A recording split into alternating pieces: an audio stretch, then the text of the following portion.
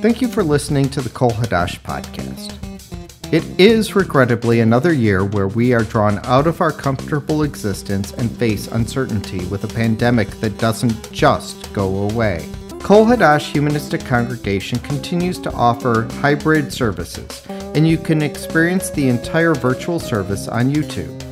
But perhaps you are like me and enjoy having something to listen to while doing dishes, or folding laundry, or just as a preference. I've extracted Rabbi Shalom's Torah reading and reflection as a selection for you to listen to. This is the Kol Hadash podcast. In Jewish culture, we are no stranger to plagues, like that which currently afflicts us. I read to you today from the book of Exodus, chapter 12.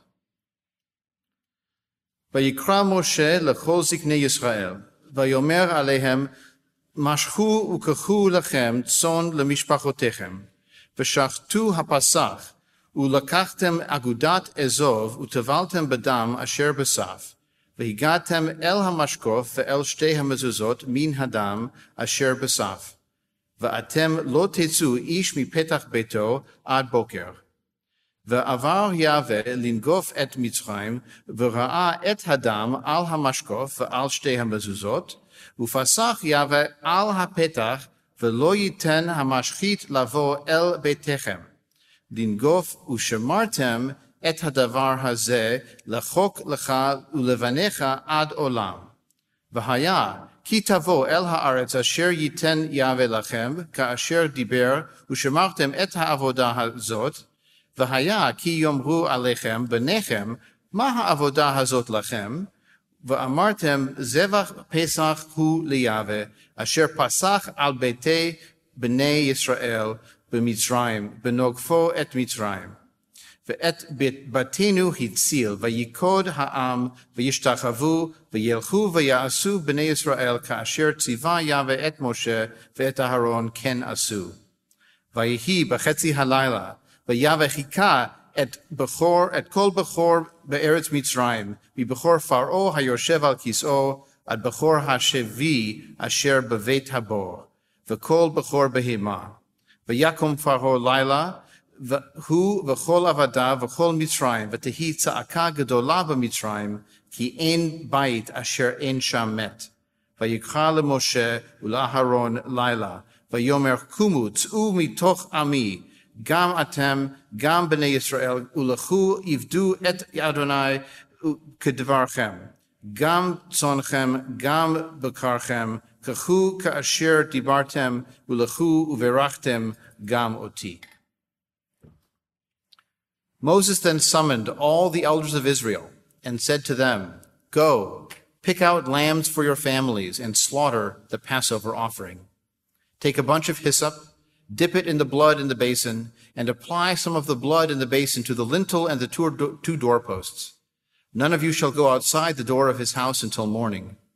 For when Yahweh goes through to smite the Egyptians, he will see the blood on the lintel and the two doorposts, and Yahweh will pass over the door and not let the destroyer enter and strike your home. You shall observe this as an institution for all time, for you and for your descendants. When you enter the land that Yahweh will give you as he has promised, you shall observe this rite. And when your children ask you, what do you mean by this rite? You shall say, it is the Passover sacrifice to Yahweh, because he passed over the houses of the Israelites in Egypt when he struck the Egyptians, but saved our houses. The people then bowed low in homage. So the Israelites went and did so, just as Yahweh had commanded Moses and Aaron, so they did. In the middle of the night, Yahweh struck down all the firstborn in the land of Egypt, from the firstborn of Pharaoh who sat on the throne to the firstborn of the captive who was in the dungeon, and all the firstborn of the cattle. Pharaoh arose in the night with all his courtiers and all the Egyptians, because there was a loud cry in Egypt, for there was no house where there was not someone dead. He summoned Moses and Aaron in the night and said, Up, leave from among my people, you and the Israelites with you. Go, worship Yahweh as you said. Take also your flocks and your herds as you said, and be gone. And may you bring a blessing upon me also.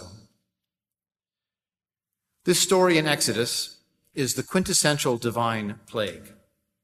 It is impossible that any natural cause would only kill the firstborn. It is impossible for the Egyptian priests, doctors or gods, to prevent it or to act in retribution.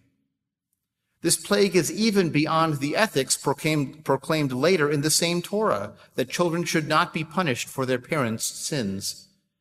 We know from earlier in Exodus that it is Pharaoh alone who prevents the Israelites from leaving.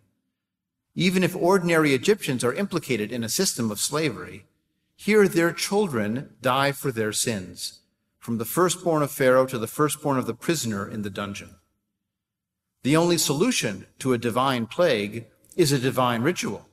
Blood on the doorpost here sounds like something to be done for all time, not just this once.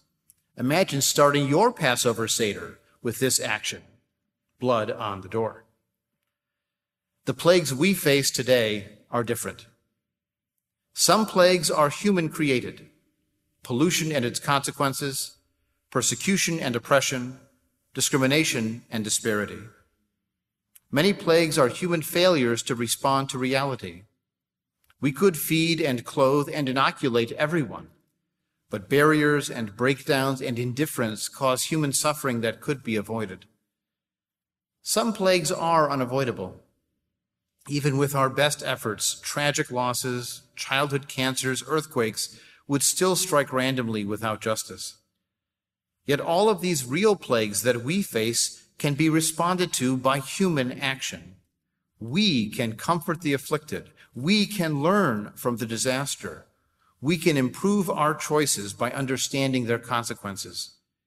If we call out for help, let us call to each other, and let us be the ones who answer. You've been listening to the Kol Hadash podcast. To learn more about Kol Hadash, visit our website at kolhadash.com. I'm Ken Burke, and thank you for listening.